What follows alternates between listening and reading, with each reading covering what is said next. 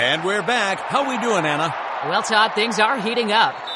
Ooh, yes. Nelson with the jalapeno poppers. Incredible. Ramirez comes in hot with a cheeseburger, patty, lettuce, tomatoes. Beautiful formation. Is he? He's going for it. Ramirez grabs the Duke's mayo. Look at it go. The twang. Anna, this is the best tailgate I've ever commentated on. Tailgate with twang. Get the official mayo of the tailgate. Duke's Mayo today. Greetings and salutations, everybody. Welcome in today for the 49th episode of the Padawans podcast. I am your host, Charge RJ, joined by my co-host, Luke. How's it going, everybody? As you probably could guess, Harith Productions is not here because Yes. he is a guest on Duel of Ranks, which you guys should definitely go subscribe to. Go check out their stuff after you guys are done here. I was on it last week, but I'm here as usual with Char. But, yeah. So the reason why Harith is not here is the same reason why Luke was not here last week. So yes, that just sums it up. But today we'll be talking about Season 5, Episodes 10, 11, 12, and 13 of the Clone Wars, a.k.a. the D-Squad arc. We're going to see some Meeber Gascon. We're going to see some R2 and his band of buddies. We're going to be seeing some Separatist attacks. We're going to be seeing some Clone Commandos. A crazy Celestin who works in a diner, and we're going to be seeing a bunch of different characters, and I am excited to cover this, especially with our guests today. So, Luke, are you ready to bring in our people? Yeah. Give me 1 second.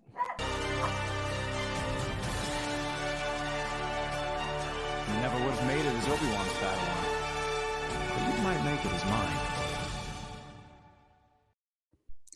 And we're back. So our first guest today, he has been on quite a bit of shows and roundtables for the Padawans podcast.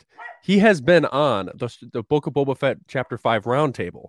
He has been on for Hunt for Zero, Episode 32, Episode 37, the Trandoshan arc, Episode 39, the Shadow Warrior, Episode 43, A Friend in Need, and Episode 48, the Youngling arc. And the first time he was on the show, he was a co-host. He took my place for an episode. It was 21 Senate Murders. Let's bring in Chase Atford into the black. Hello there. Did you like that rundown? I loved it. I didn't know I'd been all of those. Well, now you do. How you doing? I'm terrible. I've had a migraine all day. I've been puking my guts out for pretty much 12 hours, but heaven nor hell can keep me from D-Squad. Oh, God. Yeah. When we tell you that he is really excited about this arc, he is really, really excited about this arc. Yeah, he will. He's got something for the viewers in a little bit. But, yes. But before that happens, Chase, where can the good people find you on the social medias? All over social media at Forward Into the Black, on TikTok, on Twitch, on Twitter, on Instagram, and you can also find me with the Xanatos1138, usually once a month on Rogue Council, talking about Star Wars things like movies. Awesome. And our second guest today, he has been a longtime friend of ours, and this is the first time he's ever been on the Padawans podcast, surprisingly. And I'm excited for his debut, and it's happening today. Let's bring in Star Wars Scholar. Hello, Scholar. everyone. How are we all doing? Good. Oh, Yeah. Chase, by the way, where can the good people follow you on the social medias? He already did that. Did he do literally that? said Sorry, that. my dog's been barking this entire time, and I've been Yeah. Forward trying Into to... the Black. Okay, there you go. Scholar, so happy to Yeah. have you on. I think you are our second across the pond guest. Probably. So it's Yeah. great. It's great. We need more representation, more Irish representation. You know, I agree. 'Cause, like British people. Well, yeah, not our hit cup or of miss. tea. Like, We like to drink. We like to drink exactly. whiskey. We like to drink whiskey. Exactly. So that's, Good Bushmills. Good Bushmills. yeah, absolutely. We will have a third guest. It's Ven Skywalker. He will be here shortly. He's running a little bit late, but we'll introduce him when he comes in. We're gonna flip things around a little bit. So we're actually gonna start with our segment Star Wars News.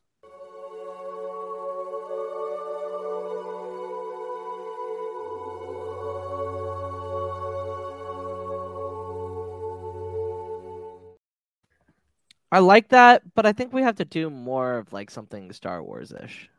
We'll have Harith. We'll have Harith get something up or something like that. But okay, so on the docket first for Star Wars news, obviously Kenobi Chapter 5 dropped on yesterday. But I haven't talked to either one of you about your thoughts about the show as a whole. What have your guys' thoughts been as a whole on the whole entire show? Wow. That's most of my thoughts is wow. I've talked to a couple people in depth about some of the things that have gone on.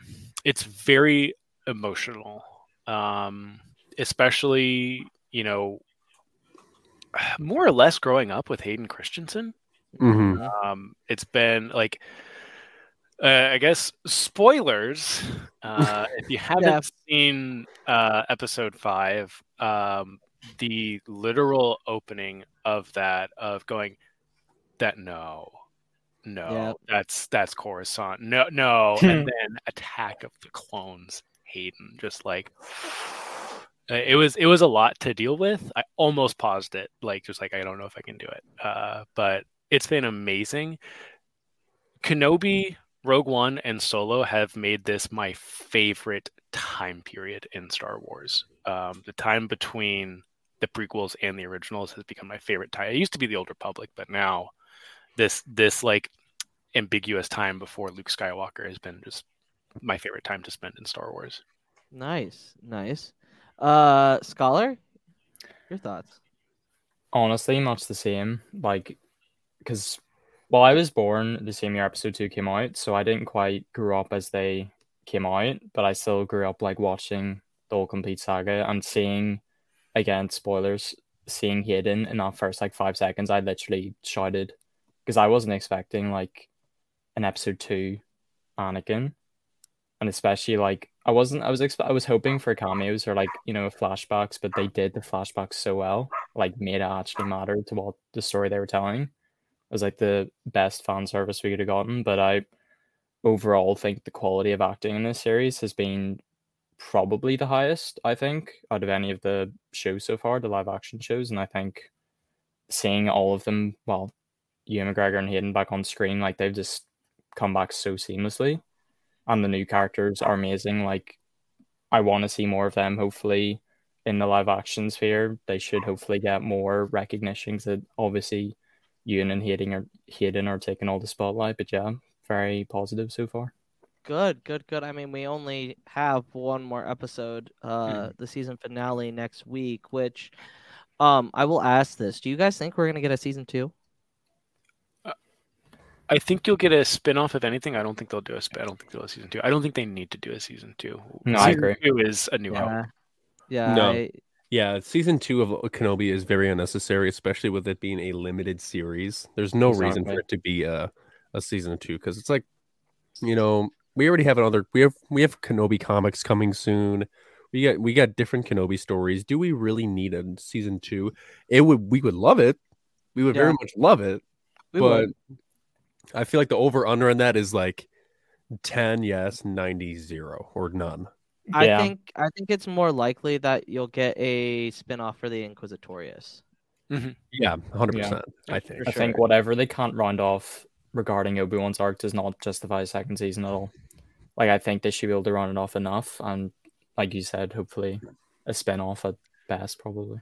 Or maybe the Kenobi season 2 will be kind of shown in Jedi Survivor. But I mean, it's like certainly wouldn't complain. No, absolutely. I mean, Fallen Order and Survivor are essentially like your big Inquisitorious stories. So yeah. Let's go to the chat. Alanis. Hi, Alanis.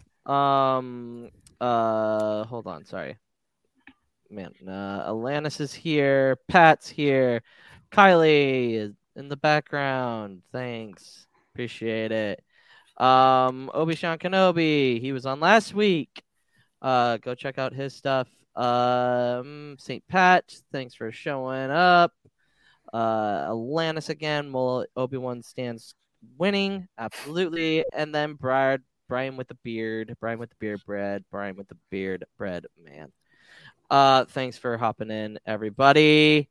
He's only here for Chase and Scholar, by the way. I know. Not for us. I True understand friend. that. I get that.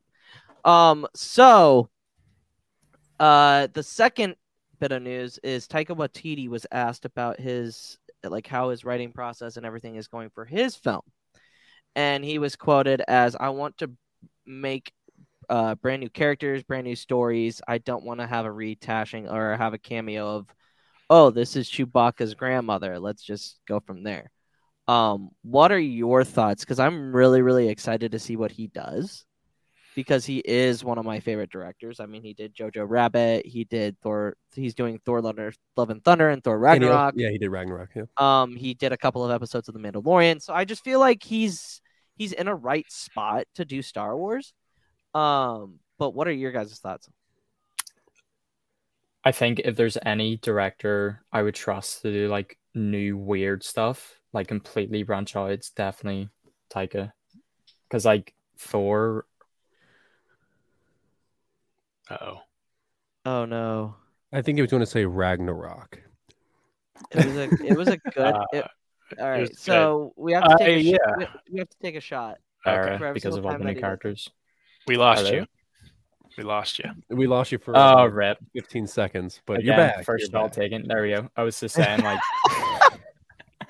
so like High Republic's my favorite era right now, just because like it introduces so many new characters and like it ties in. Obviously, like there are references, like some references, but it is new in that respect. It is what's in my mind pushing Star Wars forward into the future, because we can't go on for next however many decades doing theater cameos. Like we just can't. And if there's anyone I trust to like do new wacky stuff on the big screen, it probably is Taika. Nice. Yeah. As much as I am loving Kenobi, and I have loved the Book of Boba Fett, and I've loved The Mandalorian, it is time to move on. I think we are at that point. I mean, we're getting an like you said, we're getting an Obi-Wan comic. We're getting another Obi-Wan book this year. And we have beat these characters to death for content at this point. And I love them. I know we all love them, but yeah, I'm ready for someone that hasn't even been in a book or a comic before. It's just completely brand new and is facing brand new conflicts and stuff like that. So I'm very excited that that's the direction he's taking it, and hopefully they continue to take it. How long was Neil Armstrong actually on the moon? When did Europe start speaking English? Did Marco Polo really go to China? CuriosityStream is the streaming service for all things history, plus science, wildlife, and more. What's the real story behind the Mona Lisa? We've got that. What caused the collapse of Rome? We know. Where did we find mankind's earliest ancestor? Come find out. For the holidays, give the gift of curiosity with 25% off gift cards for your curious cohorts. It's holiday shopping season at curiositystream.com/gift. Discover a healthier, happier you with Veganuary 2024. Your health isn't just small potatoes, it's a big deal. So this January, you are invited to make a change that matters by trying Veganuary's 31-day vegan challenge. Switching to a plant-based diet reduces your carbon footprint and makes a positive impact for animals. Every meal is a vote for the kind of world you want to create. Ready to make a change? Sign up today at Veganuary.com. Vote for veggies. Yeah, I mean, nothing's better than getting new characters in Star Wars and having their story be so good. Like, for example, like Iden Versio. She's just a character that was brought in a video game, and she is beloved. And now she's coming back to voice act a character in Tales of the Jedi. I'm not going to specify whom. Yes. But yeah, it's just the it's like, whether it be the Glup Shitos or characters that haven't been created yet, we want to know more about them. And it just makes me so happy. And then if it's in the hands of Taika Waititi, who is a very, very like outside of the box kind of director, he could make some stuff happen. Yep. And, I mean, I think that's why Knights of the Old Republic was so successful 20 years ago, is it didn't interfere, it didn't bump elbows with anything you loved about Star Wars, but it was still Star Wars. And that's why it did so well. No, yeah. Absolutely. Well, we're done with the news. Usually we do that at the end of the show, but we're trying something new. We're all here for D Squad. Always here for D Squad. D Squad, baby. D Squad and D Squad. We've got fun things in store. One of our guests might even have a little PowerPoint. So everybody take notes, do fun things, sit back and relax. Char, plot summary for the first episode of D Squad. Okay. All right, Luke, I already promised you this a few days ago, but Gottfried's coming. And this is a long plot summary too, so you're going to get your money's worth, okay? Yeah. All right. You can't screw this up. This is sacred ground we're walking on. For you, Chase, yes, and for a lot of us. I'm hovering over the Leaf Studio, so if you mess this up. Same. All right. Chapter. I'm still thinking about the Kenobi episode, Chapter 5, Season 5, Episode 10 of the D Squad arc, and also Clone Wars, Secret Weapons. Are you ready? Secret transmission intercepted. The Jedi Council has intercepted an encoded transmission of General Grievous. However, Republic intelligence offers have failed to crack the new encryption code being used by the droids. Fears escalate that the Separatists are about to mount a major offensive. Having located the source of the transmission deep in Separatist space, the Jedi plan to counterstrike to capture an enemy decoding chip, which will allow them to understand the transmission and thwart the Separatist plot. Wow. Minus 10 points for the stutter. Am I the only one to plot? No, I think that was a lot of reading. That was awesome. That was awesome. But so we usually have notes. We do have notes still, but Chase, you brought something with you. I did. Look at this.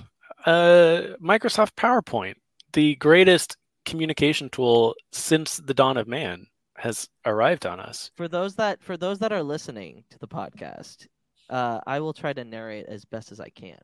We have D Squad. We have D Squad, the definitive Clone Wars episodic arc.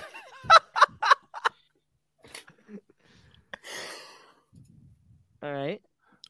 What is D Squad? Now, D Squad consists of the greatest assembly of characters within the Star Wars universe that reflects all themes that make up the story within this incredible universe. I think our first note on this episode will be answered very quickly. But we need to know what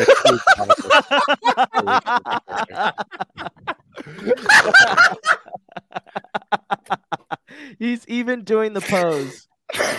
Oh my god. Oh my god. This is great. Meeber Gascon has the greatest character arc within Star Wars because he goes through incredible change from episode 1 to episode 4 of D Squad, but he never stops being the same person. He is still Meeber Gascon. A lot of characters go through wild changes, but I would say Ahsoka Tano is not the same person she was at the beginning of the Clone Wars to where we are now with the Book of Boba Fett. Luke Skywalker was not the same person that we see at the beginning of Obi-Wan Kenobi to The Last Jedi. Meeber stays true to himself, always. That's facts. Now, who is the D Squad? See, that's a question nobody asks. Nobody asks.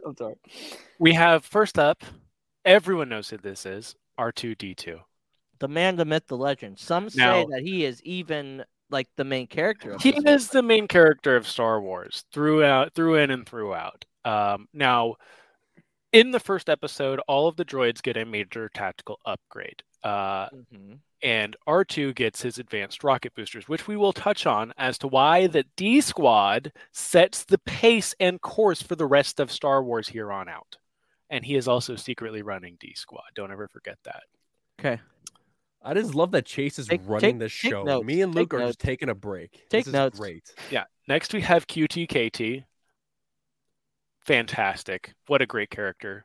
She is the heart of D Squad, and she is upgraded with magnetic coils, which comes in clutch 5 times throughout the entire series of this arc. This is at least the most feminine looking of D Squad. As we see, George Lucas very much loves to conform to gender norms and just made a pink R2D2. But we don't hear anyone talk, so we don't want to assume anything. But QTKT is one of my favorites. Not my favorite, but one of them.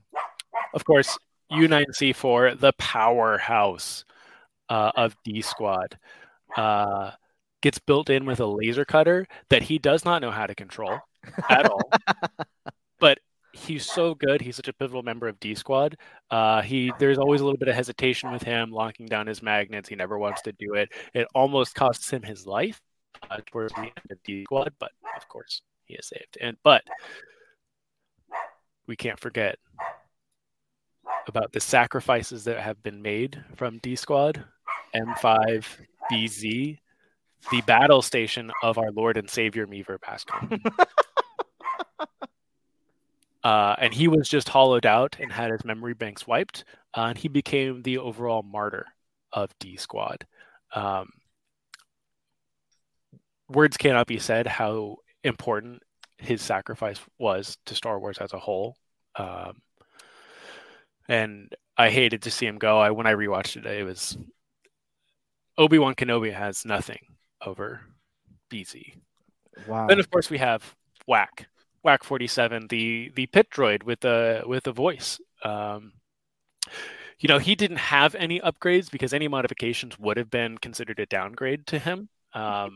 He was essentially made in the model of Meeber Gascon. He was made as perfection. But yeah, let's get into the first episode. So you're telling me there's more? There's plenty more. Oh, yes. Okay. This is actually super amazing that we're just changing the format of this arc only because it's D Squad, and Chase has this creative idea that this PowerPoint will just get the flow going. Meeber spoke to me. Podcast has been building up to this point. After this point, it just kind of flatlines. Yeah, I figured you guys would cancel the podcast after. Yeah, I mean, add some flair, add some humor to the show, and it's new. We've never had a PowerPoint presentation on any of our shows before. So as he starts talking about episode 1, secret weapons, the moral of this episode is humility is the only defense against humiliation. Okay, so Chase brought up a lot of good points about the creator, George Lucas. He has been stated, and he has said that this is his favorite arc, or one of the favorite arcs of the Clone Wars. Why do you think he loves it so much? Here, let me hold on. Let me remove the thing real quick, and then I'll bring it back in when time comes. Sounds good. All right, I'll go first. Sorry. So I think, honestly, I'm very generous with this arc. Like, all jokes aside, I do think it's heavily underrated. I think George Lucas likes this so much because it's genuinely like a microcosm of kind of everything I think he wanted Star Wars to be. Like, it's just stupid, goofy, but it still has like genuine moral lessons. It still has heart to it. Like, you can joke about Meeber Gascon. He does have a good arc, or at least he comes to an arc of like kind of self-indulgence and being selfish, so like generally caring about these droids who originally didn't really care for at all. It's hopeful in the end, like, because they're all underdogs. Like, Meeber Gascon's size gets joked about quite a lot, but ends up his size is crucial to the mission. Like, whatever was thought to be a bit of a downgrade, I guess, was pivotal. Like, all our little quirks and stuff are very important and shouldn't be looked aside. And I think that plays into the kind of underdog story that he very much liked to tell. Yeah, no, I 100% agree. I mean, if we look at Anakin, Luke, and Rey, and how all of them in a way kind of come from nothing and go to everything, we kind of see that with basically every character in D Squad. You see it with Meeber. It doesn't necessarily come from nothing, but he's looked down upon literally because of his size, but he becomes larger than life, and we see all of these droids kind of like, with the exception of Whack, they don't say anything, and we see them all develop, we see them bond and grow, and they save the day multiple times. Like they literally save, Anakin and Obi-Wan at the very end. And then, we get characters like Gregor who, like, again, just goes from a guy who doesn't remember anything about the Clone Wars. He's on this really weird void of a planet washing dishes to realizing he's the greatest clone of all time. And yeah, so I mean, I think that's exactly why he loves it. Is it's everything Star Wars is about in the most unexpected way. Uh-oh. Can we ban Pat? Is that possible? Are you allowed to ban people in the chat? Yeah, room? my respect kind of dropped. I bet. I can put him in timeout. I'd appreciate that. I think. Okay. I will note that. Haley? She does not get a timeout. Correct opinion.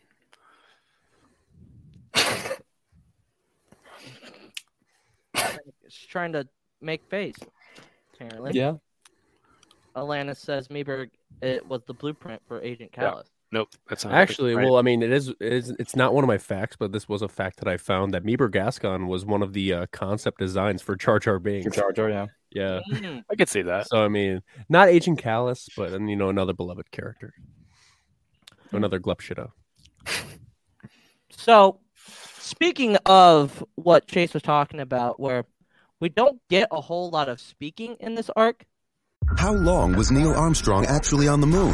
When did Europe start speaking English? Did Marco Polo really go to China? CuriosityStream is the streaming service for all things history, plus science, wildlife, and more. What's the real story behind the Mona Lisa? We've got that. What caused the collapse of Rome? We know. Where did we find mankind's earliest ancestor? Come find out. For the holidays, give the gift of curiosity with 25% off gift cards for your curious cohorts. It's holiday shopping season at curiositystream.com/gift. It's time to get your checking account to zero with free checking from PenFed. That's zero ATM fees, zero balance requirements, and zero time spent waiting for your paycheck to direct deposit because you can receive it up to 2 days early. Open your account with just $25 and see how big zero can be. Apply online today at PenFed.org/free checking. Early direct deposit eligibility may vary between pay periods and timing of payers' funding. To receive any advertised product, you must become a member of PenFed, insured by NCUA. Because they are droids.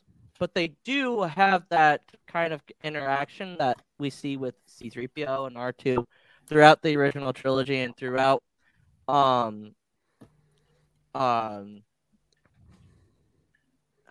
comment just threw me off. Sorry. But throughout the entire saga. Now, here's the other question. What do you think this arc does to show the sentient nature of droids in Star Wars, and why is it so important to show that? I would make the argument that droids are often misrepresented, intentionally misrepresented in Star Wars. They're usually viewed as like almost a lower class. We've seen it in Kenobi. And we've seen it in A New Hope too. Yeah. With the cantina.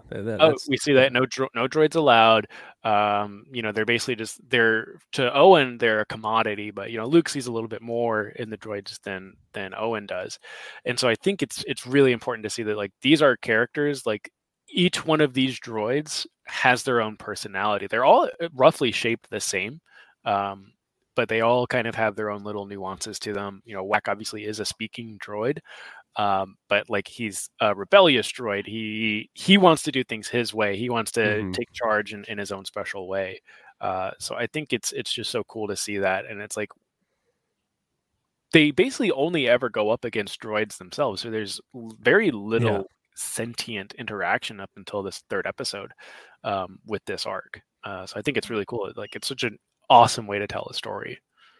Yeah, I think one of the funniest moments in this arc was when Whack 47 was talking to Mace Windu, and he was like, "Oh, I'm sorry, I'm late. I thought I had to go to the Jedi storeroom." And then he walked up to Mace Windu, and Mace Windu is extremely serious as he always is. And then he's like, "Hello, General," and then he's just like, "Fall in line." And then he's like, "All right." So good. I just love the personality of droids. Droids are such an essential part of Star Wars, and that's what makes Star Wars the way it is that these characters, they might not have a soul or have a life, but they create their own life in a way. Mm-hmm. It's you relate to them, but it's so hard. It's so hard to because they're not an existing being, but like their purpose and what they do to enhance the main characters, it's super essential to Star Wars. And that, characters like K2SO, why do we like K2SO? Is it because of his humor? Is it because of his role with the rebellion and Cassian Andor? Like, there's so many droids that have such a bigger purpose than just being droids and just being bigger than their programming. So I think that's one thing that we really learn in this arc. I also think, considering when this arc came out, like, at this point, really the only really humanized droids we had was really R2 and C-3PO, to be honest. Like, before that, there wasn't really anything. After that, obviously, as you're saying, K2, if you want to look at Rebels, Chopper, obviously, and I forget the name, but like the Imperial, what do you call it, server droid that like joined the Rebels, like that one got humanized a bit, but you mean AP5? AP5. Thank you. Yeah, AP5. Yeah.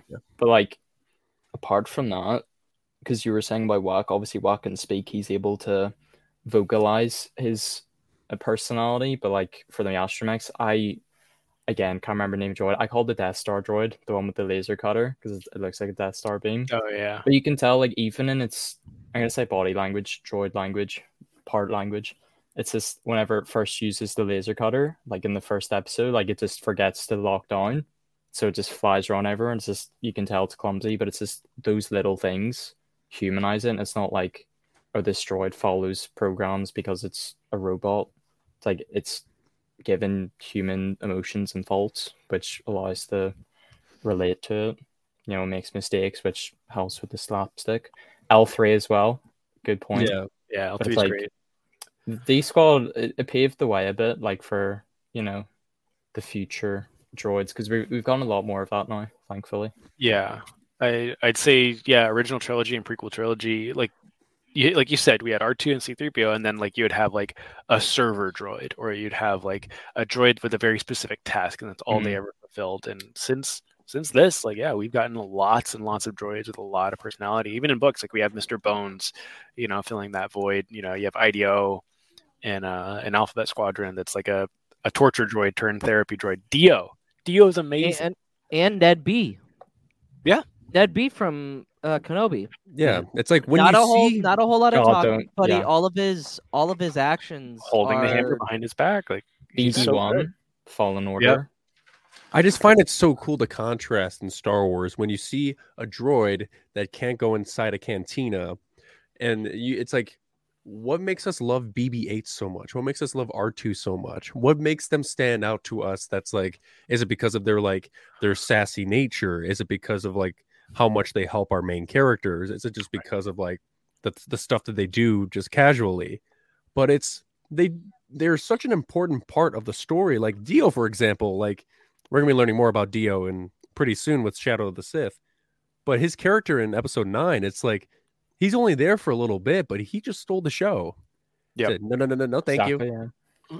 I mean, it's more for the live action stuff. Like it's something that, like, I mean, Jim Henson perfected, is like taking an inanimate object and making it like a living thing. And so like the puppeteers behind the droids that we have now have brought those things. Like BB-8 like comes to life. Dio comes to life, and they're just little puppets for the most part. Yeah. And I think it's like props to them, kind of, again, for D-Squad definitely paved the way for a large plethora of droid content, but I mean, those puppeteers paved the way for all this stuff to be happening. So, like, I think droids are one of the coolest parts. Like, you get robots a ton in science fiction, but I don't think they're this personality filled in any other media. Oh yeah, absolutely. Back to your PowerPoint, Chase. Yeah, so let's just go over a few things in episode 1. I think it's great that synergy is achieved with the droids right off the bat. I think that's something that, kind of like what we were just talking about, is like the personality being formed with these droids, but also like you see they're working together immediately. And then we have, I think this show opens up the potential for an extreme makeover for droids on Disney Plus, because of our lovely doctor in the beginning having his mad scientist surgery. I think we can have his own spin-off show where we just take some droids we've seen in the background and then making them larger than life. Or we need that incorporated in the Disney parks. Yeah. So wait, hold on. Is it? Are you saying that is just the droid story? Yeah, well, no, I think more like it should just be a reality TV show on Disney Plus. Okay. I'm trying to remember the doctor's name. Is it Dr. Gubbacher? Yeah. Gubbacher, yeah. And but great point, Charlie. Obi-Wan and Anakin would be dead if it wasn't for him. Yeah. Had he not done the modification to R2, R2 would have not have been able to save them in Revenge of the Sith. So be thankful for D-Squad. And also, Meebert Gascon in this episode absolutely dethrones Sebulba for the hottest character. And with that, I think we can move on to episode 2. All right. Char, episode I have to go 2. from that to Gottfried? What? No, you don't have to do Gottfried. You don't have to do Gottfried. You do regular. Do regular. Oh, did you guys not like it? No, it was good. It was good, but like we need you to last through the episode. We need you to yeah, exactly. Did you tell me I stuttered? There was a stutter. You stuttered on the word Republic. I mean, if I didn't like it, it would have been gone by now. So thank you. Okay, yeah. don't worry. James Earl Jones. Yeah. Come on. All right. This one's actually really short, so let me do Gottfried, okay? All right, fine. If you want to. All right. The next one I won't. All right. Season 5, episode 11, A Sunny Day in the Void. Secret weapons! The Jedi Council deploys a squad of droids on a desperate mission aboard a separatist cruiser. Under the guidance of Colonel Meebert Gascon, the droids succeed in stealing a crucial encryption module. Now the Colonel and his droid squad must return the module to the Jedi Temple to crack a separatist code detailing an impending terror plot against the Republic. That's done. That's good. You stuttered again, but that's okay. We don't discriminate against speech impediments and stuff like that. Hey, it's okay, Chase. Your worst enemy is running me on. So okay. All right. So this episode's moral is: when all seems hopeless, a true hero gives hope, which is very, very important because a certain droid ends up being very much the savior of this whole thing, and it's Whack. He does an amazing job with helping even Meebert Gascon, who's down on his luck, who thinks that he's not gonna survive. Whack always seems to have the answer to, hey, if we try this, or like let's like he just keeps persevering. Whack is called just a pilot, and yet is one of the most pivotal members of D-Squad. Why do you think they make this emphasis that he's just a pilot and nothing more? Bye, Char.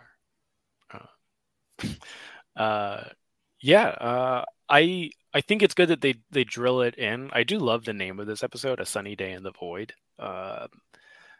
But I think him being like just a pilot means he always has something to prove, especially to Meebert. And I think their relationship in this, as the two main speaking characters in this arc, really develops because he thinks so lowly of the droids, and especially Whack, who is literally driving him insane. And that we basically get the light side version of Pong Krell in this episode. Where like he goes from like they're just these hunks of metal and wiring. They don't matter. If we lose one, it's fine. That who cares? To literally they do lose one, and it clearly affects him. And so he is like that. Like goes from doesn't respect them to he will serve with them basically in perpetuity. So I think it's good that it helps drive that relationship between Whack and Meebert. Chase, you bring up a really good point too. I remember that which episode was it where R2 was presumed missing, and Anakin got a replacement droid, R3S6, and he was extremely upset about it because he knew how reliable R2 was, but to most people, their astromechs are kind of expendable if they do come to a point where they're destroyed. So they just get replaced like without, any hesitation. But when R3 comes in the mix, Anakin still understands that R2 is a very important droid, and that it's more than just a bucket of metal, and that R2 is essentially Anakin's best friend. With that, we got Ven. What's up, Ben? How's How's it it going, going? Thanks for joining us for D Squad. Thanks. You missed. You'll get to see the PowerPoint in a second. Yes. But where can the good people follow you on the social medias, real quick? You guys can find me on TikTok, Twitter, Instagram as Ben_Skywalker. Same name across the board. If you want good looks at lightsabers, lightsaber combat, breakdowns of all lightsaber stuff, definitely go to Ven. He's one of my favorite follows for that type of stuff. So definitely hang that up. But Ven, so we're in episode 2 now. We missed the first one, which it's been pretty impressive so far. Gotcha. So the question was, we have an emphasis on Wack just being called a pilot, and yet he's one of the most pivotal members of the D Squad. Why do you think that they make an emphasis on him just being a pilot and nothing more? That's a good question. I'm trying to remember who Wack was. Wack's the pilot. Go ahead. Wack's the pit droid. Yeah. Wack's the pit droid. Gotcha. How could you forget? The D Squad's gone. Gotcha. If I'm not mistaken, is he only just programmed as a pilot? So like with droids, like I guess they're not looked like as anything more as far as like what they're programmed to do, I take it. Yeah. Or if I'm not mistaken. It's been a while since I've seen the arc, but yeah, absolutely. Chase. More points. What's up? You kind of explain what Wax. Well, didn't you just answer it? No, Scholar. Yeah, Scholar. Yeah. Go ahead and answer. Give us your thoughts. So I think similar to what Chase was saying earlier, just the pilot, it's like double-edged in the sense of how the rest of the squad sees him at the beginning, as well as how Wack probably sees himself. Because like I think the whole mission was very much banking on the astromechs. That's certainly what Meeber Gascon was thinking. That's why they got all the upgrades, I think. And they were just like, you just need to fly us there and they will do the job. And Wack wants to do more. Like he wants to have his moment. But I think he has the doubts and he wants to prove himself to like prove to Meeber, but also prove to himself that he is just more than a pilot. And I think if you want to look at life, like we all have our doubts about what we're doing. I think sometimes we just need to kind of keep pushing, even when everyone else is virtually given up in the situation. It just takes that perseverance, and eventually you break through, you get lucky. It works out. No, yeah, definitely. Char. Oh, I picked him at the wrong time. Your thoughts on Wack and why they emphasize that he's just a droid or just a pilot?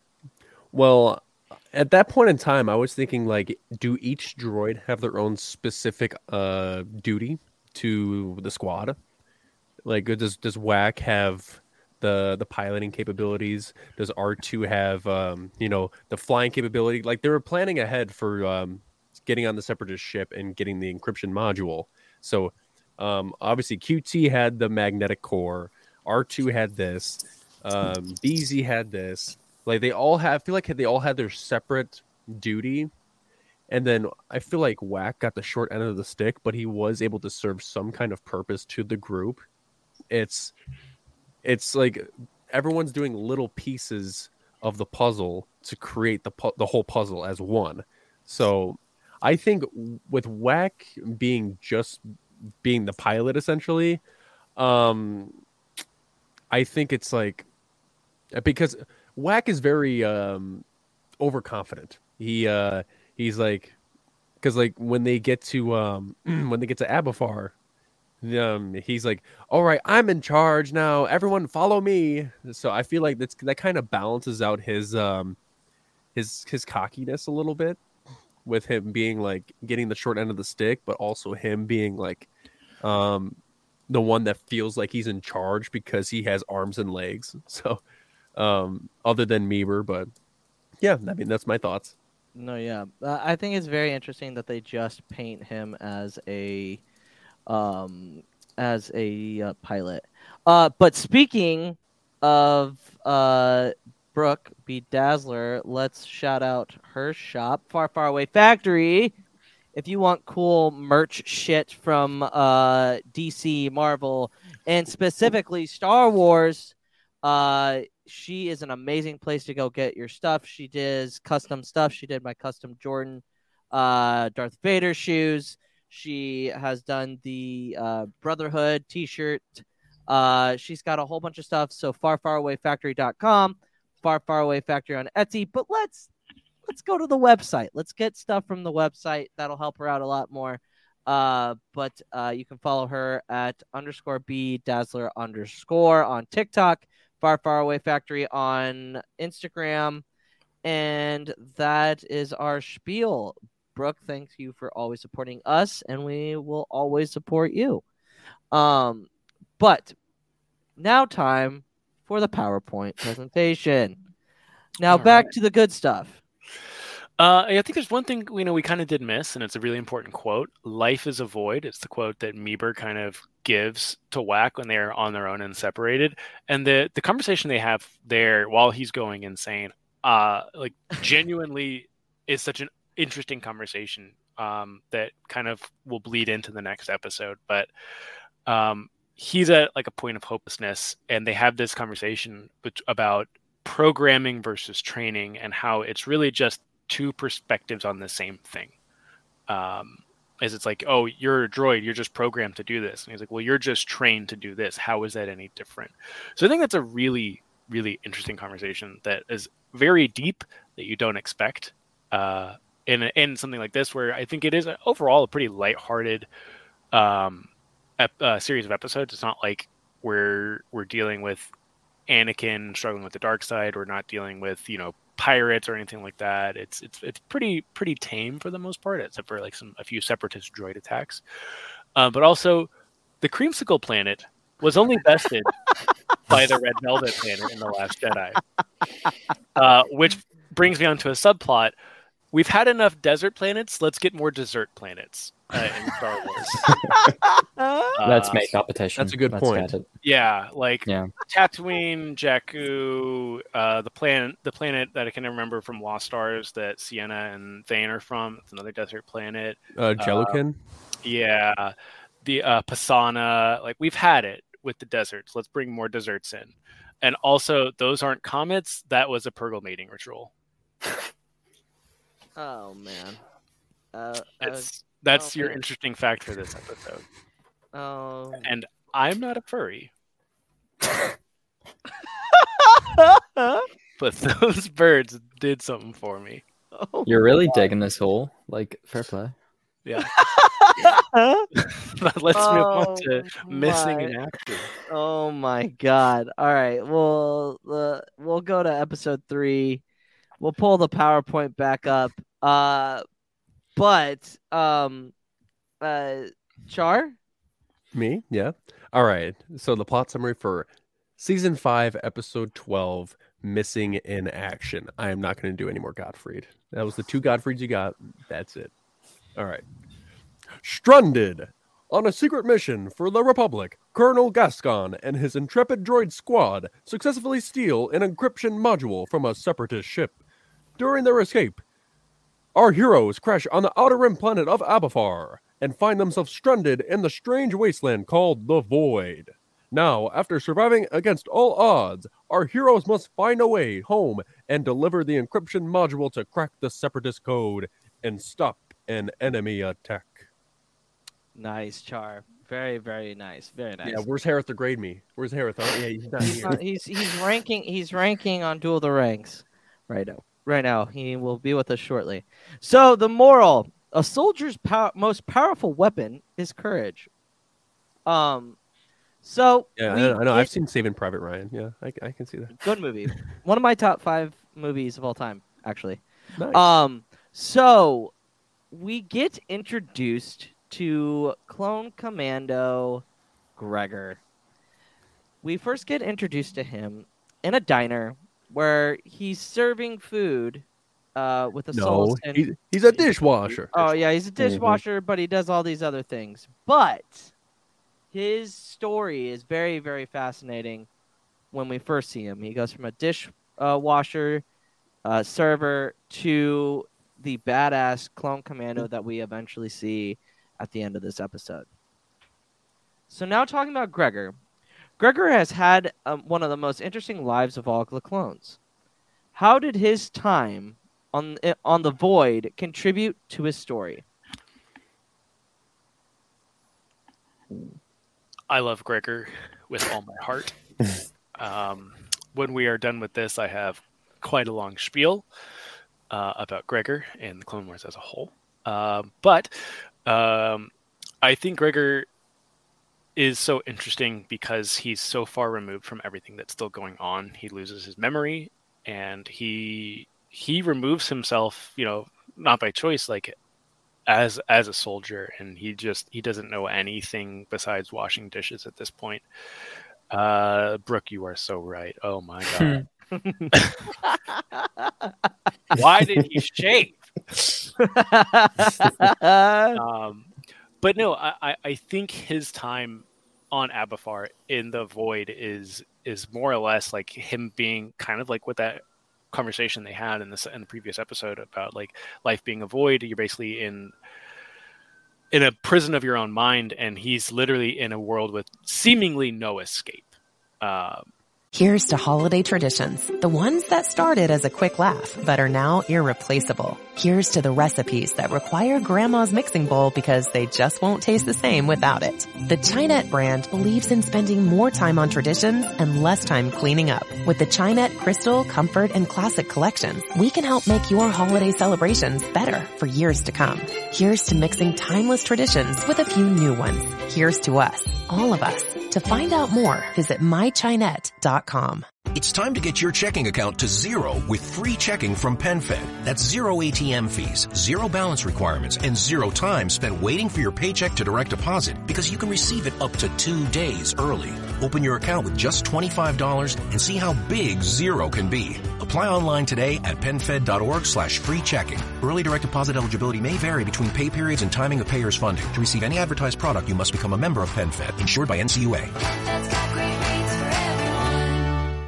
And so it just keeps that like going permanently for him, that he's never going to get out of here. He's always going to be a dishwasher. He doesn't know who he is or where he's from, but this is it. This is all he's ever going to amount to. But we know he's so much better than that. And not even just like he's a badass. Like he looks at this one guy who's less than a foot tall and these 5 droids that are helping him out. And he's like, I'm going to give everything for them because I know it's the right thing to do, which who else would do that? Like very few people would ever even consider doing that. So like I love Gregor as a character so much. Absolutely. Scholar. I mean, Chase basically just stated my point perfectly, but I think Gregor's courage to link back to the moral, it's kindness, because even when he has his memories wiped, he just sees Meeber and Wack just chilling in an alleyway. They look like they need help, and he just offers it because he's a good person. And once the snowball starts rolling, like he's willing to sacrifice his life for them. At least it looks like he dies. But for these people, he's known for like hours, if even, just because he knows, as Chase said, it's the right thing to do. But in many ways, being courageous is being kind. So yeah. Absolutely. Ven, what are your thoughts on Gregor and his character and what we see in this particular episode? Yeah, I agree with Scholar and Chase, because showing courage and like you guys said, kindness, and just offering it to like someone you barely know, that's not exactly something like you can teach. It's just something that like is in you, like no matter like who you are or like how you're brought in, like whether you're like programmed for a certain role or anything. That's just showing like just being like a decent like being itself. It's very yeah, I don't know how to explain it, but again, it's not exactly something you can teach. It's just like who you are. And then basically like him going from like this amnesiac dishwasher to like the guy we will eventually know later on.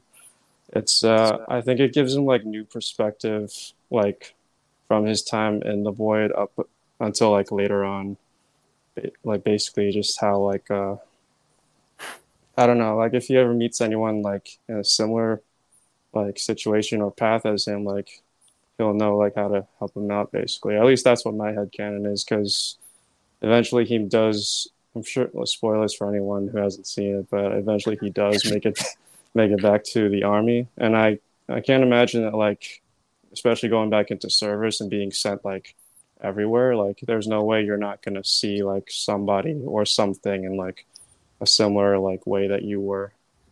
And then basically like gives them a chance to like pay that kindness forward anyway and help them like find their home again, just like him basically. No, yeah, that's so totally true, and it does give him a little bit more perspective than other clones, because he did have a life, from what he knew was just a dishwasher. Like he didn't know anything like that, so it kind of gives him the more humility to kind of maybe relate to other beings and stuff like that. So it was great. The Void is very much like Jack Sparrow trapped in Davy Jones' locker. Absolutely. I think that's kind of what they got from that for sure. Char, your thoughts?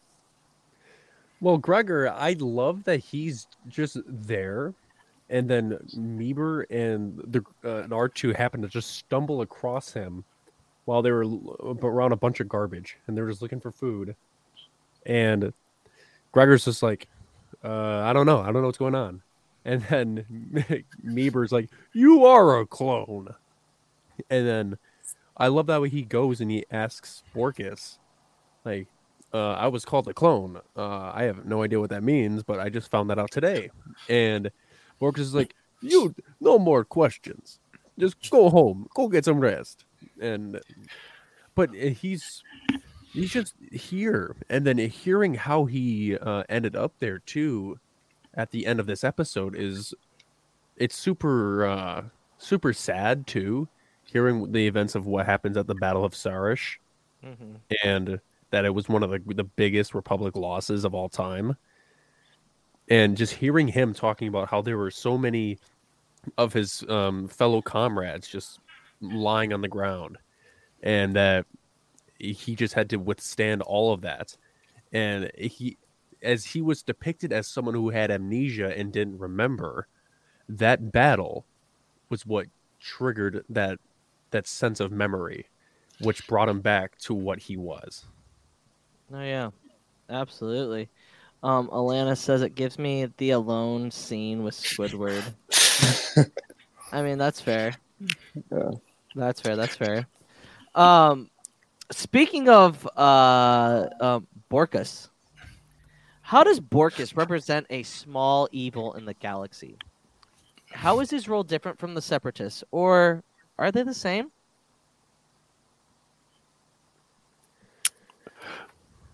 Borkus, yeah, Borkus is interesting. Borkus is, I think that question is really good because it's a small evil in the galaxy. You know, he's not a good person, you know, but he's really more or less just looking out for himself. And he's definitely isolated himself on Abafar, but it's one of those things that's like, we all know that Borkus is not alone in this behavior. And so it's these small evils that are obviously pocketed throughout the galaxy. We see it here on Earth constantly. You know, we've all had that boss, right? Or that, you know, that mentor that just didn't do it right. And so, but we know that is like, has like a ripple effect. Like there's so many bad people doing this that it affects everything. And it definitely, I think it's different from the Separatist because he thinks that he's alone in this. Like, oh, it doesn't matter, I'm just a small person running a restaurant. It's like, no, it makes a difference, and all people like Borkus make that difference up. And the Separatist is just this huge government entity that is screwing everything up left and right for everyone. So yeah, it's just like, it's almost like a third player of like this independent evil percolating through the galaxy. I find it so funny because when I was just rewatching the arc today, I was trying to take Borkus seriously because I know that he's a very bad person, but his name is awfully close to Porkins, and it just made me laugh all the time. Because like, how do you? It's like Borkus and Porkins, and he's just like this Russian Celestin dishwasher, and this guy that runs a diner. He's a bit of an a-hole, but man, it's just so funny. Just saying his name, just say it like 100 times, and you just can't. You just won't get used to it. You'll eventually slip up and just devolve into Porkins, one way or another. Brooks says, well, I imagine Porkins went to Borkus's diner one time. I mean, not implying anything there. Maybe. Ven, your thoughts on Borkus? Yeah, so his like small evil, because like he basically just used Gregor for like his own gain, or like no matter like how small or menial it may be. But if you really think about it, like Gregor is like this extremely talented warrior for obvious reasons. I imagine like the clone commandos are like the equivalent to like special forces, like the SEALs or Delta squads, or anything you could think of. So that means like with Gregor at it, by keeping Gregor like for himself, he's basically like robbing like the Republic of like an extra hand, because these like I said, these soldiers are extremely capable, and like they can save like as many as like 10, 20, hundreds of lives. So like just imagine like how many more like civilians could have been saved, or like clone brothers that could have come back home if Gregor like was there with them. So Borkins's like, I see Borkins's actions as like a little ripple effect. Like you throw a little pebble into a river, like no matter how small it is, it'll still create ripples throughout like the entire river, which will have an effect. Like it won't be immediate, but if you look down like the history of like whatever event you're looking at, you'll see that like it adds up. Like 10 lives that could have been saved become 20, 30, and so on. So like just imagine like all the good like that could have been accomplished had he like rehabilitated Gregor and sent him back to where he was supposed to be. Oh yeah, that's an interesting way to think about it. Absolutely, it's a great way to think about it. Scholar. Yeah, I think for the purpose of this story, Gregor and Borkus are very thematically opposites, because as we were discussing earlier, Gregor, first time he sees someone in need, doesn't matter who it is, he goes to help them. But Borkus is the entire opposite, where he sees Gregor in need and his first instinct is to exploit him in the state, make him a dishwasher, not tell him anything about his past, regardless of him clearly being a very skilled warrior. And I think Ven's analogy there is perfect, and not like just those little bits, like evil acts, those very cruel, I would say, acts, like they do have a ripple effect, and they can lead to more and more just badness, and just kind of perpetuates this cycle of just not very nice actions or people. But regarding the Separatists, it's like very different. The Separatists are just the big evil. Obviously, they're trying to blow up this entire conference, but it's like, if you look at it, it's a still small evil. You still need to kind of think about it, take it out, like try to stop it, because that's what allows the big evil to happen as well. No, yeah, absolutely. Well said, both of you. Chase, did you answered it right? I don't know what's going on with me. Yeah, but I am just like all over the place. It's just because D Squad. I tell you, You're just so excited. You're just so excited, absolutely. Char, your thoughts on Borkus? Well, I already made fun of him for having a similar name to Porkins. So and that I can't get over the fact that that Borkus is this Russian Celestin diner owner. Yeah. And every day my employees get scam emails. I wanted to protect my business and clients, so I checked out CISA's Secure Our World. They've got 4 simple ways we can protect our businesses from online threats. Learn more at cisa.gov/Secure Our World. It's so funny because I see, like, it's just a weird comparison, but imagine at the end of Empire Strikes Back, Borkus is Vader and Luke is Gregor. And then he's just like, why didn't you tell me? Why didn't you tell me? And I'm like, well, obviously he's greedy. He wants, to just people to forget about what's going on beyond them and just focus on him. And he's like, live a life where it's simple. And he's like, simple isn't good enough. And I'm like, that is such a good quote. It's just, especially with like the life that he's living, he's essentially a slave to Borkus. He just found him, and then he just technically just claimed ownership over him. And I'm like, that's crazy. I'm glad that he it's like we talk a lot about clone individuality, but this is like this is like a whole other level of clone individuality. It's very similar to Cut Lawquane. Yep. And he's not a part of the military anymore, but he's finding individuality on his own. Mm-hmm. And it's I don't know, I just kind of relates with both Cut and Gregor because they're not a part of the military anymore. But we talk about individuality within the army rather than outside of the army more often than none. So yeah, absolutely. I'm still alive. Hello there. Harith has come back. I've returned to the Republic, like Gregor should. Love the enthusiasm and Luke's voice there. Luke is so happy this episode. I can tell. No, it's like it's great. So back to the PowerPoint, ladies and gentlemen. Yay! I got back to the PowerPoint. Let's go. You're getting to the very end of it. It's a great system, though. I love it. It works really well. That's the best part of it, though. It works really well. I don't want this to be a static discussion. This should be more dynamic.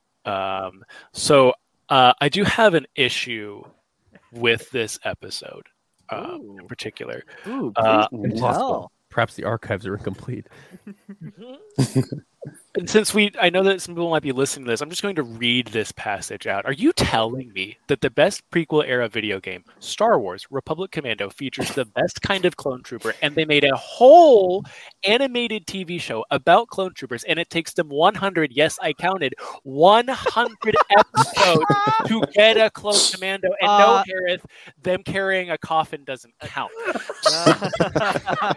This show tortures you for 99 episodes of Anakin Skywalker being the good guy with these Darth Vader moments that make middle school bullies look like they're the scourge of the galaxy, and then shows us clones who get shot by B-1 battle droids nonstop. These are the same droids that Jar Jar Binks tripped over and took out an entire legion of, not to mention that D-Squad themselves regularly dispatches dozens of these droids as though it was some mild inconvenience that they were there. Meanwhile, Gregor over here saves and redeems the whole show in the span of 7 minutes by being the ultimate clone trooper who can only assume is dripping in I can only assume that he hit himself over the head after the Battle of Sarich to forget about all the weak baby clones he was dealing with nonstop. I hate this show sometimes. So it's not so much the problem. Wait, so do you think that you have a problem with the show or a problem with the arc? I have a problem with the show. Okay, 100 episodes to get a cool clone commando. Can I just? Because I kind of confused it. I thought maybe you didn't like this one part of the arc. I love it. It's like it's Gregor just being like, oh yeah, I don't have amnesia anymore. I'm gonna go murder 1,000 droids by myself. He doesn't miss a shot. Never. He doesn't miss a shot. Literally perfect. Oh my god! I just went from Duel of the Rings hot takes to this hot take. What is going on? That's not hot. This isn't a hot take. That's facts. Okay, it's objective facts. Jesus! Wow, man. Good night. I hope when. Hey, who? I mean, I'm just speechless now. Okay. I'm speechless. Yeah, I just this is the Clone Wars, not the Baby Wars. Anyway, I hate that I didn't realize that until you pointed it out. 99 episodes. Until this episode. Jeez. There's the one episode, Harith, that you pointed out last night. I appreciate it, but it is literally clone commandos looking super badass as they always do, and they're like, "Here's a dead Jedi." Yeah. And then we don't see him again until this episode. I And feel it's that. just I feel one.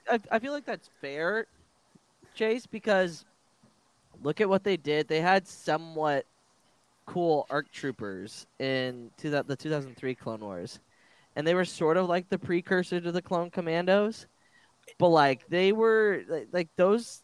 That's what I would have wished that we would have seen more of. If you haven't played like the Republic Commando game, like you should, because like it's a really good game in general, but it's like it makes the clones feel like a team. Like the squad that you follow in that game is like really, really tight.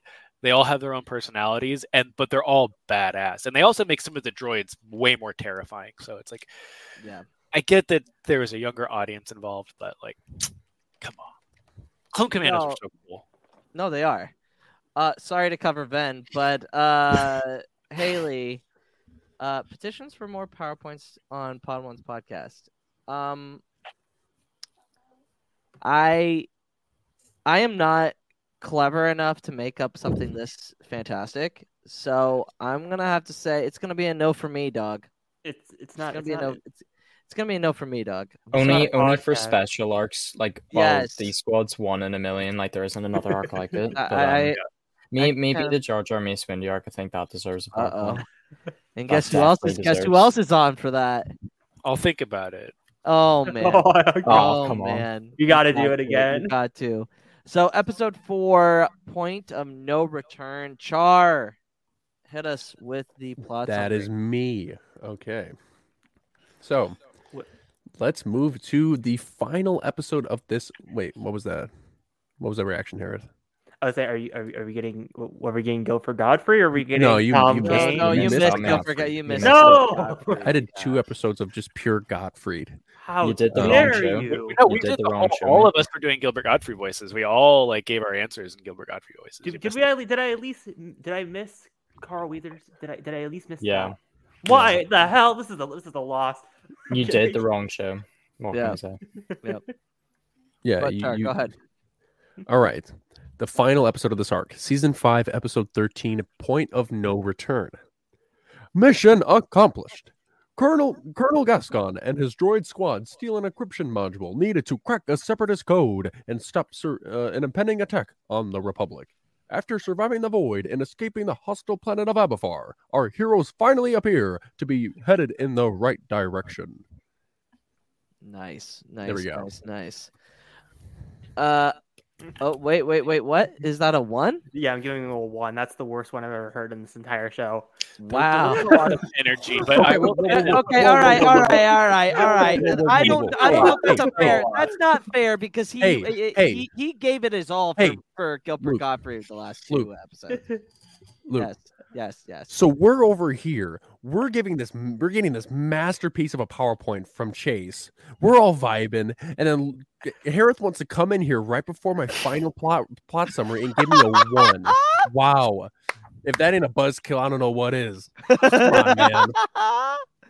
Oh man, that's funny. It's delicious to try.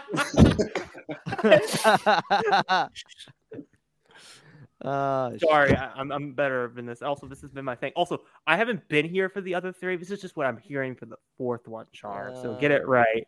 Yeah, I mean, so yeah, when I mentioned earlier that Harith is my harshest critic, yeah. There you go. We all get why. Yeah. So, as the last episode of this amazing arc, Yeah, you had to say it twice. the moral of the story is you must trust in others or success is impossible. So basically, we see the difference in this show quite often between the Republic and Separatists. But specifically, what are the differences between Republic and Senate droids? or Senate droids, separatist droids. Sorry. Before you ask that question, the moral you must trust in others or success is impossible. Essentially, Among Us. All right. Oh Jesus. But what is the difference between separatist droids and Republic droids? Chase. Oh, okay, fine. Yeah, I think what we see with the separatist droids, like let's just look at the B1 battle droids and then like the super battle droids, is they each have a collective personality. Like the B1s are all B1s, and then the B2s are all B2s, and then the droidicas are all droidicas. There's no differentiating those until we get to Mr. Bones. Basically, we don't see that difference. Whereas when it comes to Republic droids, R2 is so different from even like Goldie, right? And way early in the show. It feels like every single one of the Republic droids is almost handcrafted in a way. They all look a little bit different. They move a little bit different. We even see it like in Kenobi as well. Like when we see like there's a 3PO is there, but then there's another protocol droid, and we just see the difference between the two. We see this throughout Star Wars. Whereas these mass-produced, like totally disposable B1 battle droids, B2 super battle droids, they're B2, right? Yes, they're Okay. B2 battle droids. Yep. Yeah. It's like there is just like a very basic chip. It's very much like McDonald's versus like, I don't know, a gourmet restaurant. And the Republic is very much into the gourmet restaurant. Takes a little bit longer for him to come out. There's not as many of them, but it's way better in the end. So yeah, like it's there's also comparisons to societal. Hi, Cal. Societal norms of like, you know, if you just buy like a regular mass-produced item versus someone like, okay, you buy a mass-produced T-shirt versus someone like Far Far Away Factory. I would much rather have the Far Far Away Factory T-shirt than the T-shirt. FarFarAwayFactory.com. Printed out a million times. FarFarAwayFactory.com. Yeah, I think that's the main difference. Is it seems like there is an amount of care and customization and more personality as well. Yeah, versus you can't get that any other store. Yeah, exactly. Scholar. I don't think there's really much else to add on top of that. I just think for storytelling purposes, it obviously makes sense why. Israel is 5,690 miles away from the U.S., 11 hours by plane. Hate travels faster. In a comment, in a post, in a second. Jewish hate is up 388% in the U.S. Black hate, Muslim hate, and Asian hate are up too. When one hate rises, they all do. Let's stand up to all hate together. Share and wear the blue square from standuptojewishhate.org. Life insurance.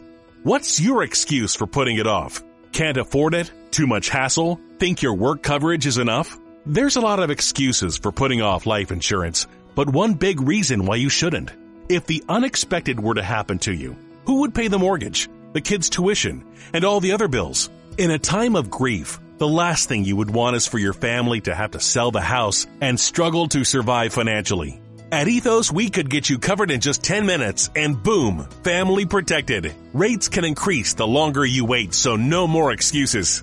Take 10 minutes today and discover the modern way to get the life insurance coverage you need. Ethos, fast and easy online term life insurance. Up to $2 million in coverage with no medical exam. Some policies as low as $1 a day. Answer a few health questions and get your free quote at ethoslife.com/audio. That's ethoslife.com/audio. Our antagonistic droids have this kind of collective personality at best, because it's really only the B1s that get that. Say if you look at the droidicas or the buzz droids like we see in this episode, they have literally no personality besides destroying. And it just makes sense for a kid's show that you have these antagonistic forces to get some action that are just there for scrap, literally. But obviously our protagonist droids, you want them to feel like they're alive, like they're living, kind of like we were saying earlier. Oh yeah. Van, what's the main difference between the Separatists and the Republic droids in your eyes? Yeah, it's basically I'm just gonna double down on like what all you guys been saying. It's just like just straight off the bat, like it's how they're treated, like with the Republic, especially like with in Anakin's case, which I see like the most extreme. Like the droids seem to be more of like companions, rather as like on the Separatist side, they're more like cannon fodder. And then like because of the mass production of them, like Chase said, like they're really just expendable. And I know that like a lot of like some select few on the Republic side do see the clones that way, but it's not to the degree as like how the Separatists see their like especially the B1 droids. So yeah, and then yeah, it's basically just companion versus fodder essentially. Gotcha. That's a good point. To Harith or Char, thoughts on the question? Have anything really else to add? I mean, a lot of all three of our guests have really done an amazing job with explaining Harith can things go ahead. and stuff. Is it just possible to retweet all three of them? I think so. I think that's the move right now, honestly, because I mean, I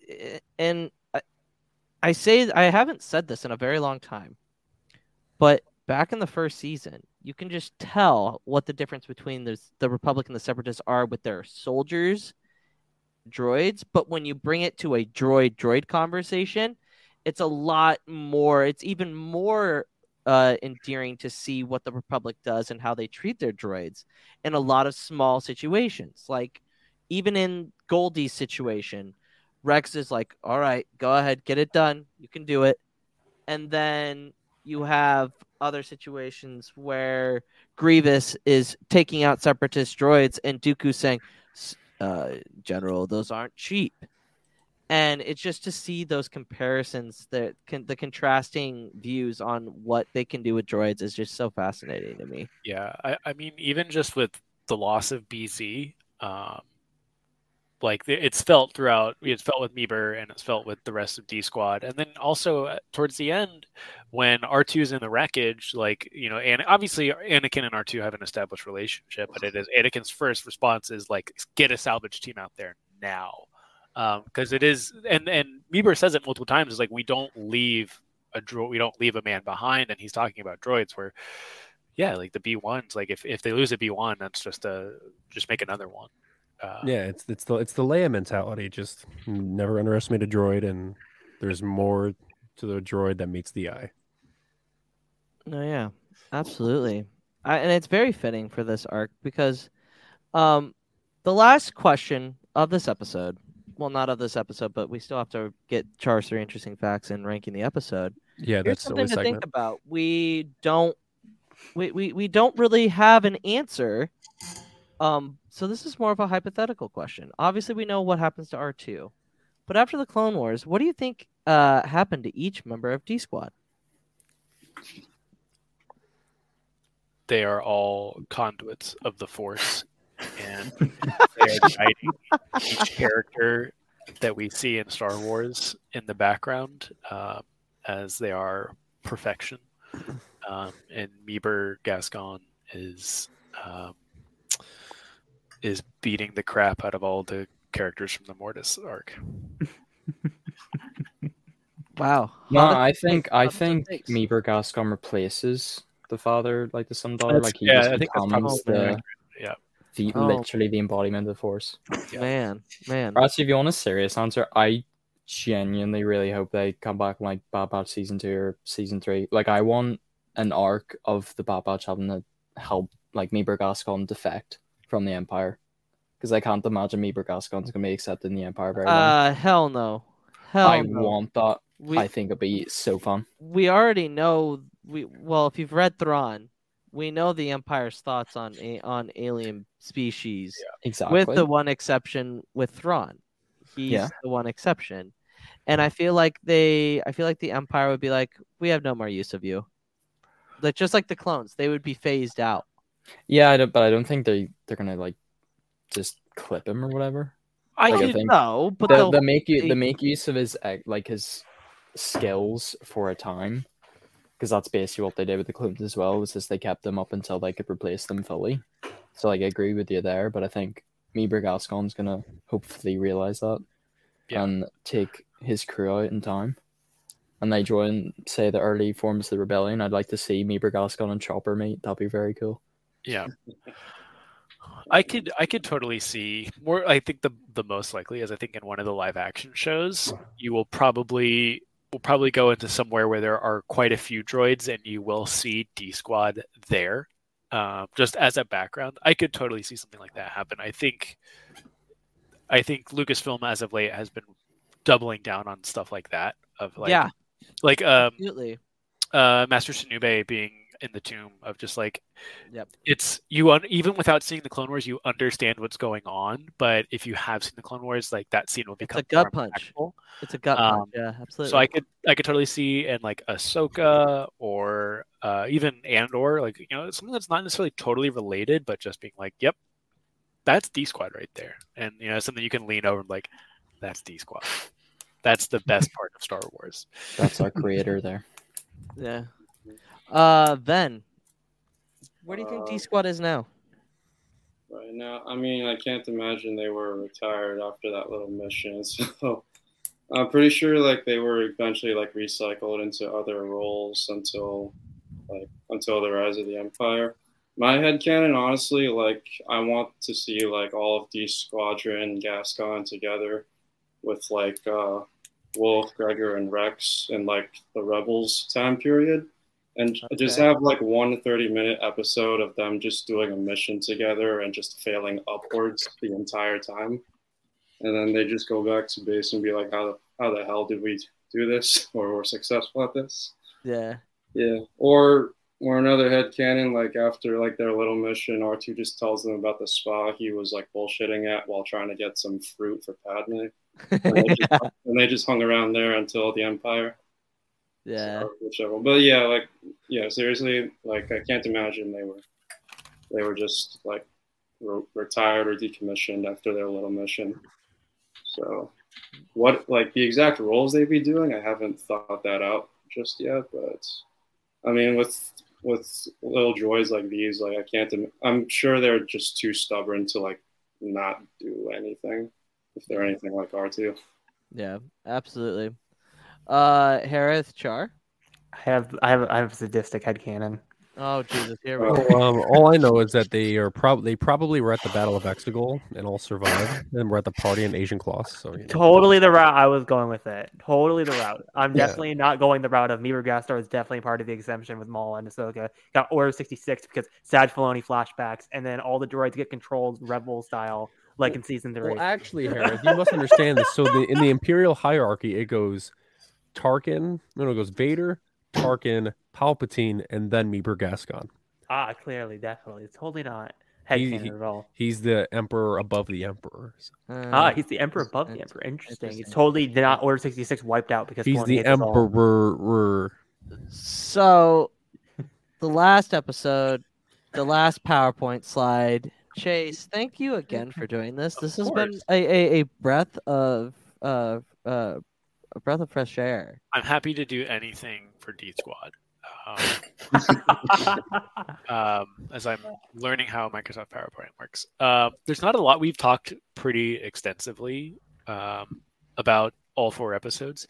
So there's not too much to do. I just want to take a moment of silence for BC. You are being very silent. Yes. Yeah.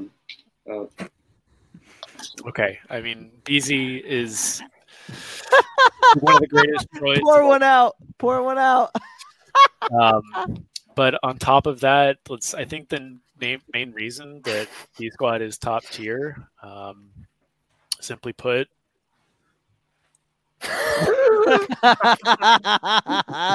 for the listeners, Chase, would you like to read that? I think that Meeber Gascon and Gregor would make a fantastic couple. Fanfic is a thing. There's definitely that something has about been the D Squad PowerPoint presentation. There's definitely romantic tragedy you could do there. Everybody give him a round of applause. Thank That's great. It's literally the least I could do for D Squad. Oh man, that's just fantastic. Fantastic work. Fantastic work. All right. So, Char, head us with your 3 interesting facts. All right. This little segment. All right. 3 interesting facts about a certain Clone Wars arc that you didn't know about until now. Part 31, D Squad edition. Fact 1. The markings on Gregor's helmet. Clone Commando Gregor's helmet markings are based on the hash marks that Boston Bruins goalie Gary Sheevers stenciled on his mask to denote the stitches he would have gotten had he had not been wearing protective gear. Fact 2. Aurebesh signs translated.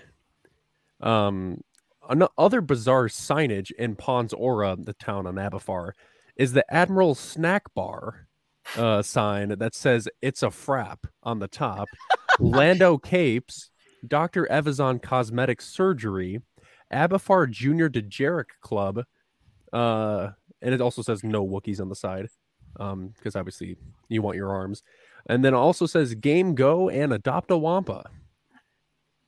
And fact 3, this might get a little sad. I saw a few comments about this in the chat. Fact 3, an homage to an angel. QTKT is inspired by R2KT, a pink astromech droid created by Star Wars fans in tribute to Katie Johnson, daughter of Albin Johnson, founder of the 501st Legion. If you're not aware of Katie Johnson, like I said, she's the daughter of Albin Johnson. She died of brain cancer, she passed away in or... 2005 from terminal brain cancer. Yeah. And it's hard to say this without choking up a little bit. But the droid, who is now dedicated to the memory of the late Katie, makes appearances at children's hospitals to promote and to spread awareness on pediatric illnesses. Sorry. Though R2KT previously appeared in the Clone Wars movie, QT is a separate droid to avoid having 2 droids named R2 on the same mission. And there you have it. Those are the 3 interesting facts about the D Squad arc. Absolutely. D Squad never ceases to amaze and impact the world in amazing ways. Yep. So, to end this episode of the Podwans podcast, I will go around and ask each guest what their ranking is. But first, Scholar, I'll start with you first, Scholar. Where can the good people find you on social media? And what's your ranking of this arc or episode? So I don't make content. I'm radio silent virtually on everything. I just interact with the community on Discord mainly. So if you for some reason want to talk to me, then join the server. I guess instead I just want to say that this community is very cool. Like the fact that we can sit here and watch Chase just make a very, very good and touching PowerPoint on D Squad is amazing. And say over COVID and everything that's happened, it's been a lovely, I guess, break from that. But if you want my serious ranking of it, I genuinely think it's Jedi Master, because I think obviously it doesn't necessarily fit in very well with, say, the overarching plot threads of Clone Wars. Like, it doesn't really contribute to any of the films at all, but it does represent, I think, what makes Star Wars special, in that it's just meant to be stupid and silly, but still have these very touching, like, elements to them, very human, universal qualities that anyone can understand. Nice. Then, what's your ranking of the episode, and where can we find you on the social medias? So you guys can find me as Ven_Skywalker across Instagram, TikTok, and Twitter. Although Instagram content's kind of lacking, so I'm going to be working on that. For the arc itself, I'd also put it at Jedi Master. Like, it's like you guys said, it is a little goofy and campy at some points, but that's honestly good for kids, especially who will grow up with this, because it shows that like even like the smallest or like what's the word? Like you don't have to be like a great warrior to like make a difference. Make a difference, basically. So like even like the smallest or simplest actions, or being like just like not what anyone expects, like you can do like great things, and then you'll see the effects of it like in the long run. So, and I like also like the extra emphasis we get on the droids, because it just shows like how capable they are. Because I think the only real like astromech content we got prior to the Clone Wars itself was like when they were saving Padme's ship when they were running away from Naboo. Yes. But, you know, like pour one out for all the astromechs that got blown up. But yeah. So yeah, that's all I got. And Chase, where can the good people find you, and what is your ranking of this arc? You can find me pretty much everywhere on social media at Forward Into the Black. You can also find me once a month on Rogue Council with Xanatos1138. And I don't see fully ascended being in the Force on this ranking list. But I will genuinely give this arc. I know we've had a lot of fun. I will genuinely give this arc a Grandmaster, because I think it is this arc. I've said this multiple times on the podcast. Like, I finished the Clone Wars all the way through for the first time this year, and I was working at my last job, watching this on my phone, and I think I talked to you, Harith, first. It was like, D Squad was so good, and then like I found out that no one likes this arc, and I was like, it's such a breath of fresh air in the Clone Wars, because I think it tells a fantastic story. I think narratively it's very interesting, but I do think like just where it fits. Hello, cat. Where it fits in the Clone Wars, everything going on and everything that's about to happen, because we basically go right off of Onderon, which is super deep, super serious. We go after younglings. Fairly deep but very interesting storytelling to D Squad, and then we're going to go into very serious things coming up, like with Mandalore. Is Mandalore in the season? Yeah. Yes. That's next week, actually. So the pacing of this arc, sandwiched in between everything that happens with Maul and what happens with Ahsoka coming up, I think is perfect. I think it is that breather you need to deal with the stuff that's about to happen. So I think just a great series of episodes that's super enjoyable, super funny, and super heartfelt, but also like the perfectly paced episode for this season. No, absolutely. Harith, thanks for joining us. What's your ranking of the arc? I'm committing to the bit here. Grandmaster, baby. Let's go! Oh my god. So good. You're fitting you're Grandmaster arc, let's go, baby. You're already outvoted. You're already outvoted. So Char, just accept it. Well, I'm gonna give this one a You've already young. lost. I'm kidding. I'm gonna give this one a Jedi Master, simply because of the fact that just who would have known that four droids, and an 8-inch tall man could work so well, and it's like their dynamic was super fun, and that the droids were the most effective part of this episode. It gives new light to the meaning of droids are more than just machines. So I give this one a Jedi Master. What's your ranking like? Luke, you've been outvoted, so Yeah, I got my hand hovering over that Leaf studio. I want you to know that. you know You fucked this up. you know after would you just let me talk? God damn it. I genuinely rewatching this and seeing all those small little nuances and stuff like that. Just writing these questions with Alanis mostly. By the way, she writes all of our questions. Not even gonna try to hide that or anything. Wow, but when we were watching the arc, it wasn't as hard as I thought it was going to watch this. But now after listening to you all passionately talk about this arc, especially Chase and Scholar, it was a youngling. But I would have to agree with all of the great things that it does, I would say it's Jedi Master. I will give it a Jedi Master.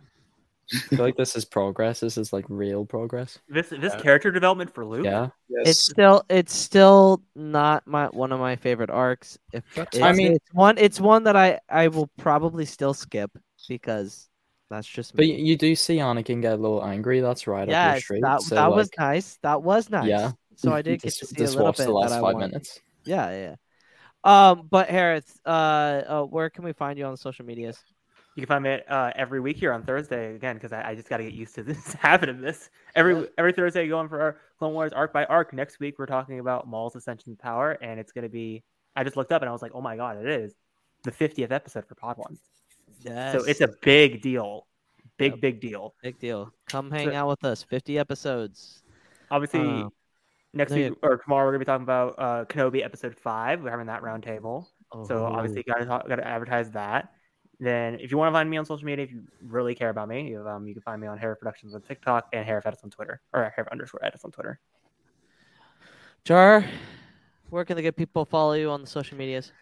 Good people, you can find me on TikTok at CharCharJ as listed right here. But the ranking hold on. There bring you my go. name back. There Yeah, you go. that's There it you right go. there. There you go. And you can find me on the Pod Ones podcast every Thursday night as we cover our Clone Wars rewatch. Next week we'll be talking about the Shadow Collective arc, right? Or the Lawless arc. Maul Ascension arc. The Maul Ascension. Yes, the Maul Ascension arc. My favorite arc. I completely forgot about the name about it. But we'll be watching that next week. And you can find me here every Friday night as we cover our Kenobi Round Table, which tomorrow we'll be having a very long conversation about this week's episode because there's a lot of good stuff. Yep, absolutely. And you can follow me at the Pod Ones Podcast on TikTok, Pod Ones Podcast on Twitter, and the Pod Ones Pod on Instagram. Like my other two co-hosts have said, Roundtable tomorrow, Chapter 5. If you haven't watched our reaction, Chapter 5 reaction, go like it, go support us. It's a great reaction. So I mean, just what you would expect if you haven't seen it yet. If you want to watch Luke yell and that's just go Luke. crazy, all a 5 of us were kid. screaming. All 5 of us were. Well, he was mainly. Yeah. No, it was all 5 of us. So I was editing. If you want to watch Luke go crazy like a 10-year-old kid watching this episode, go ahead and watch our reaction. No, yeah, absolutely. Obviously you can find us here every Thursday. Doing our Clone Wars rewatch. We will be starting Rebels in September. So Rebel stands, be ready. Your time is coming. You've sat through 50 episodes of the Clone Wars. Your time is coming. In September, that'll be my 1 year on Pod Ones. Yes. Hey. Yep. So 50 episodes. It's crazy that we're getting this far into it. We couldn't be doing this without everybody here, everybody that supports us. But that's going to be it for this episode. For Light and for Life. We are all the Republic. And may the Force be with you. Always. See you guys. Life insurance. What's your excuse for putting it off? Can't afford it? Too much hassle? Think your work coverage is enough? There's a lot of excuses for putting off life insurance, but one big reason why you shouldn't. If the unexpected were to happen to you, who would pay the mortgage, the kids' tuition, and all the other bills? In a time of grief, the last thing you would want is for your family to have to sell the house and struggle to survive financially. At Ethos, we could get you covered in just 10 minutes and boom, family protected. Rates can increase the longer you wait, so no more excuses. Take 10 minutes today and discover the modern way to get the life insurance coverage you need. Ethos, fast and easy online term life insurance. Up to $2 million in coverage with no medical exam. Some policies as low as $1 a day. Answer a few health questions and get your free quote at ethoslife.com/audio. That's ethoslife.com/audio. Trying to grab all the groceries in one trip? Oof, not how you would have done that. You know sometimes less is more. Like when you drive less and save with the USAA annual mileage discount. USAA. Get a quote today.